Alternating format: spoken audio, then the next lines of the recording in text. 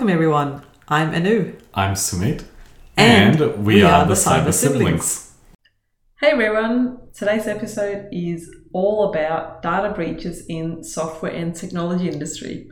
So Sumit, it's over to you. I am actually interested, why this industry?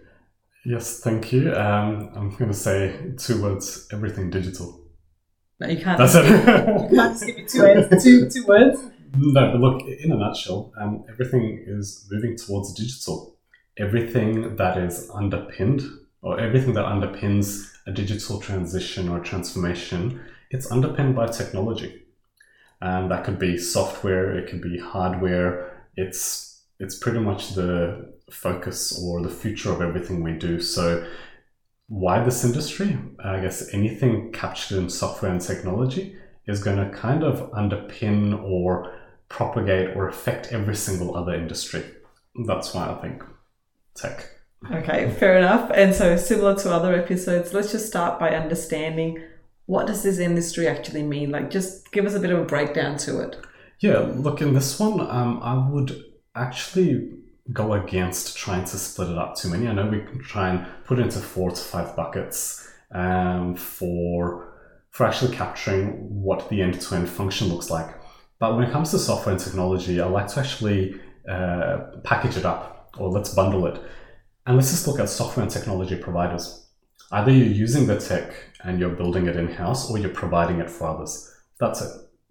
Okay. So quite simple. So if it's anything software, technology, hardware, whatever it may be, if you're thinking about cloud-based solutions, you're thinking about infrastructure, hardware, software, anything and anyone that's attached to that space, whether it be a consumer or a provider, is a software and technology.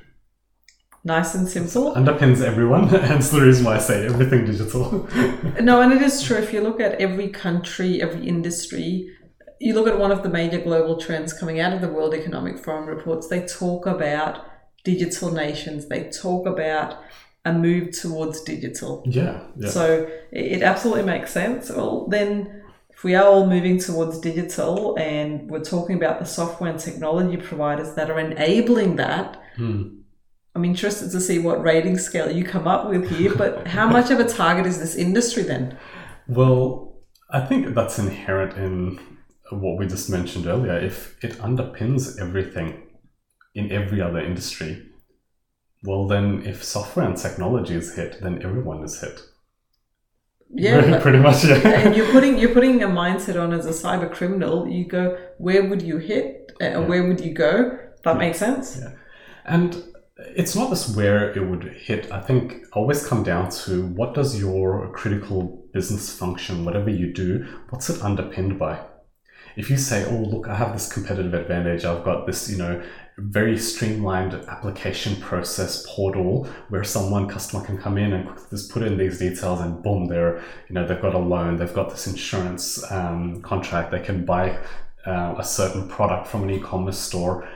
Well, that is a web application. It's some sort of software, or you've got some sort of proprietary software behind, or some trading algorithms in place for your trading platform.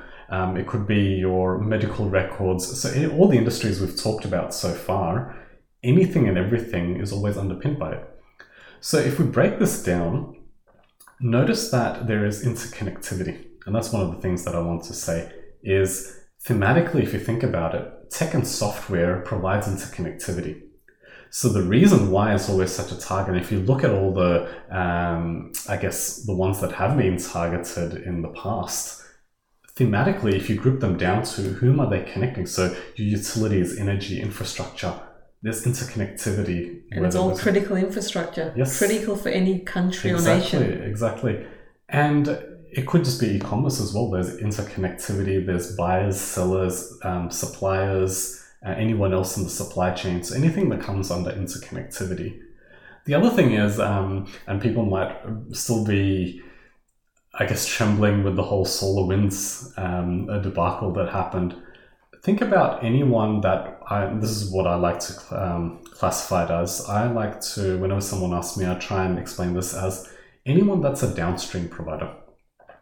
So when you look at your cyber upstream and downstream governance, anyone that's a downstream provider, so if SolarWinds was hit, anyone that was then using that solution, whether they were white labeling it or whether they were embedding some part of it for their bigger infrastructure projects or in any capacity that they were using it as, if they got hit, everyone downstream that was using a derivative of that product also got hit because the vulnerability actually propagated through.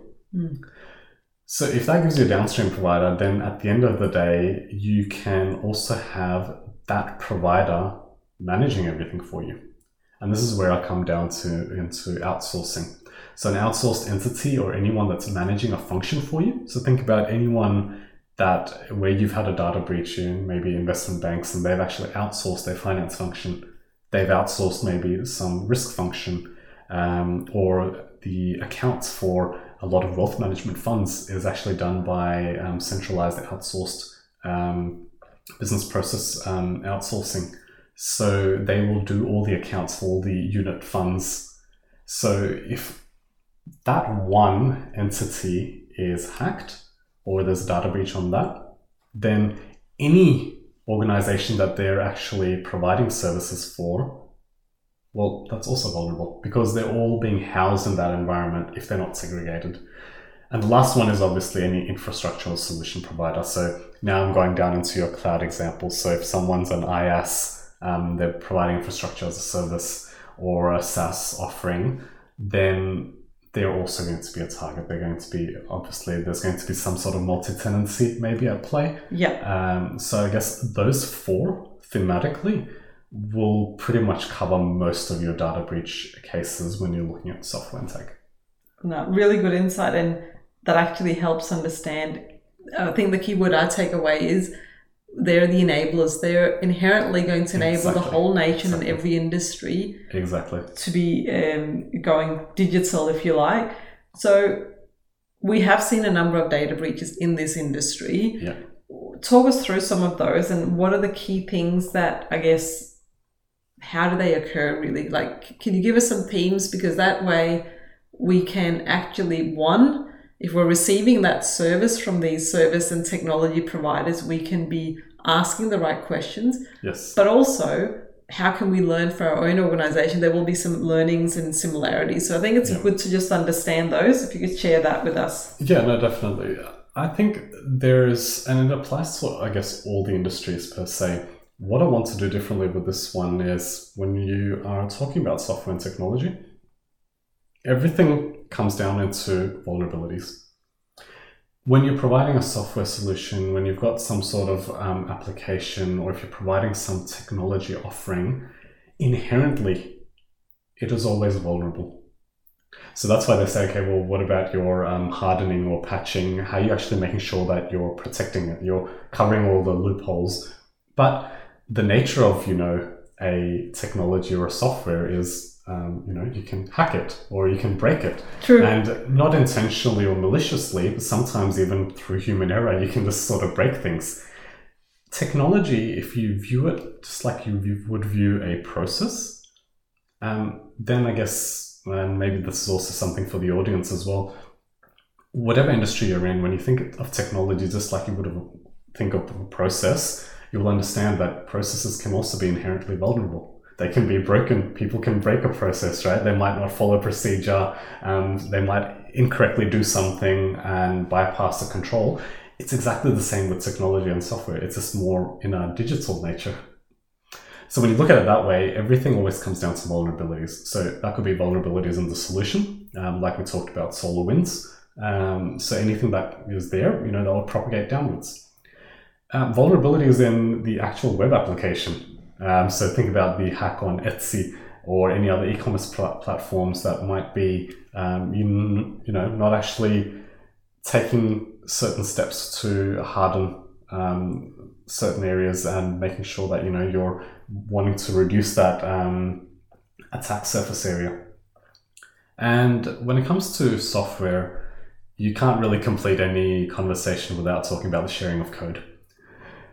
It's natural, you don't actually go and build things from scratch anymore. So if there's open source code available, you will most likely use that, and you'll take on a different project that might actually be out there, and you might end up forking it. So forking, pretty much you're taking a different pathway and you're maybe modifying that, and you're creating a different application or a different use case for it. Now, if there's a vulnerability in that open source code, or if there's a vulnerability in some other code that you reused, any derivative product you create of that is also going to have that vulnerability, right? It's going to be very, very easy to bring that product to market because you reused code rather than having to start from scratch, which is great and the industry needs it. But the security angle, you actually... Well, I like to kind of use a biology example, biomagnification. So, it actually ends up going downstream into, as in when each predator eats the previous animal or whatever it may be, that concentration can actually propagate and it'll actually magnify. Same thing, any derivative product will actually also carry over those vulnerabilities because it'll propagate downwards. So that's really always vulnerabilities. That is what I think I come down to. No, that makes sense because the technology and software providers, it's a technology vulnerabilities is inherent. Like that's what needs to be managed. So if you take that pain through, I know you've said vulnerabilities, but I'm thinking there must be some other lessons learned, not just around vulnerability, but broader when you look at this industry. So what are some lessons that people listening can take back to their organization really, but also again hold software and technology providers accountable? Yeah, look, for me, I would bucket it probably into top 3 or top 4, I would say. And one of them is the human element. I think we always cover that down. And like I mentioned before, just like a process can be broken, so can technology and software. And when you have that control breakdown, that is where you really end up having that exposure. So when we talk about a process or a technology or software being inherently vulnerable, that's an inherent risk. And for those risk and governance and audit professionals, they would understand, okay, well, to reduce that inherent risk and, bring it down to an acceptable level, that residual risk, you'd put controls in place. But understanding things are inherently vulnerable and there's a human element to the way we use technology and software, well, that is underpinning it. And so learning that lesson we can learn is the way humans actually interact with that technology, or they bypass certain security policies because it's easier to do. Well, that's that mindset. That is that psychological element of it's just human nature to go, oh, this is easier to do this way, so what I'll do is I'll just use the same password or whatever it may be. So really enforcing that down is one thing. The other thing is, well, think about the product. So in this case, if it's software, what's the software development lifecycle like? Are you making sure you're going through the correct steps in terms of making sure that the code is reviewed? Are you making sure that you're actually, the way you're developing it, or you're actually making sure that security is embedded as part of the review or the QA as well, or even from the design element from it? Kind of like in manufacturing, when you you are processing or producing whatever is being manufactured, there are QA checks and reviews each stage of that production life cycle. Yes. Now, because we're not doing anything physical, we're doing a software, same kind of concept. Yeah. Okay. And I think that's more applicable to proprietary when they build in-house. But the same thing would also be applicable if you were buying something off the shelf. The third one that comes to mind is probably the tech stack. So your technology stack and what you're actually using, it's pretty much a leeway into architecture. If I told you that, okay, look, I guess I'm going to use your door and house analogy. If you've actually got something valuable and there's a door and a lock to the house, do you put that valuable outside in the front lawn, or do you put it inside the house? You put it inside the house, right? You're ring fencing your valuable assets, which is your data in this instance. Same thing, like as in for the techies out there that are listening, and you might be thinking, well, firewall placements, you're not going to put that behind, you're going to put that at the front, or it's monitoring the entry point. So the way you actually ring fence things, or the way you're setting up your databases, your DNS servers or whatever it may be, and or the way you're actually employing a demilitarized zone, the way you're actually interacting with your tech stack and the way you're actually architecting a solution, that is also things to consider, because when they're not done appropriately, again, you are vulnerable. You've got holes, you've got open windows, you could say, where people can climb through. So kind of like leaving the side fence unlocked, like that's another entry point. So you need to think about them all. So the way doors and windows are entry and exit points to a house, similarly ports are entry points to systems and networks. So what are you leaving open, or what are you monitoring or not monitoring? And no software and tech conversation can go ahead without actually covering misconfigurations. So think about it, the amount of times we're like, oh, well, hang on, this went down, or this server went down, or our website is actually down, what has happened? A lot of the time it's a misconfiguration, which kind of links into that human element, because the way you've configured the firewall, the way you've configured an intrusion detection system, if you're not actually configuring it correctly, or a web application firewall, or whatever it may be, then again, you're opening yourself up to a lot of other attack vectors. So I would say those probably round up the top 3 to 4 when it comes to lessons, because when these are at fault or they're absent, that's when the data breaches happen. At least that's what we can see historically. Well, so if you're seeing that historically, then really, I guess the question I want to then take us to, okay, what's the future data breaches going to be like? Are they similar, or are you seeing a different kind of trend based on, again, the kind of digitization that's happening? Yeah. No, I think you're right. I think it is going to be around the active digitization, because a lot of organizations and countries are still adopting that digital journey or digital transformation.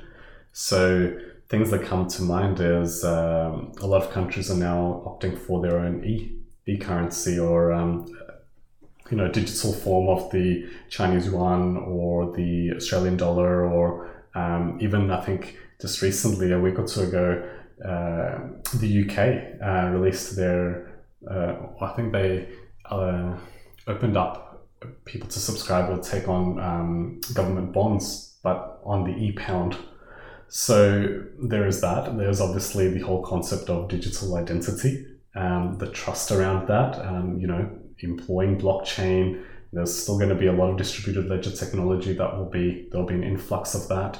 An example that comes to mind is Estonia, their e-residency program, so that if you want to actually enter your business into the EU market, you could actually use Estonia as a gateway by being an e-resident, and you can actually have an e-business set up through that, so you can interact with the rest of the EU market. So think about all the trust and all the data collection that needs to be done, or at least how do you actually have immutable records to make sure that, the onboarding, knowing your customer, or any of those elements can actually be covered? Well, that was all because of the active digitization. So, of course, the industry risk is going to be there when it comes to future data breaches, because A, there's an uptake of data collection, B, there is more and more records that are being digital that are easier to take than it would be if they were in a physical location. And so that, and I think the other one is also the move in regulation. So if we're moving towards more open APIs, think about the way that data is actually shared in a controlled manner, or not in a controlled manner, not in a shared appropriate manner. So even right now, we haven't really moved away from web scraping fully yet. So there are a lot of vulnerabilities and poor cyber practices, if you could say, that are still being used as and when we're still doing the transition. So I think that's probably where the future is headed. And so the security and the vulnerabilities around that software and tech is also following that pathway. That is really interesting. And I have to say, wow, I feel like we've gone to the future, and they're really good tips for anyone that to really ask those questions for any of your software and technology providers, but also they're applicable to any organization. Yeah. So I've got to finish. Organization, government, all of them. Exactly. And so I've got to ask, final question, favorite movie, Hollywood, Bollywood, or even series, anything? Yeah, in relation to software and tech, I would highly recommend Sandra Bullock's The Net. Quite That's an oldie and goodie. very, very old one, but I think anyone that's familiar with that movie and when they see that little pie sign in the corner and when she clicks on that, I think definitely lots of lessons on software, tech and cyber. Highly worth a watch. Oh wow, I'm trying to go through. I think for me, really, technology and software, there's one that just stands out. I really like the music in it, so that's why I remember it. But it's a Bollywood movie called Rocket Singh, Salesman of the Year. Now, it is about the computer industry and selling hardware computers, but it again shows the human element, how people buy and sell, which again plays into the human mindset and the security elements in it. But a really good one for entrepreneurs in general as well. But just how do you run a business? I love it that way. Yeah, no, that's a good one. Well, that's a wrap for today. Until we talk again, stay safe and secure.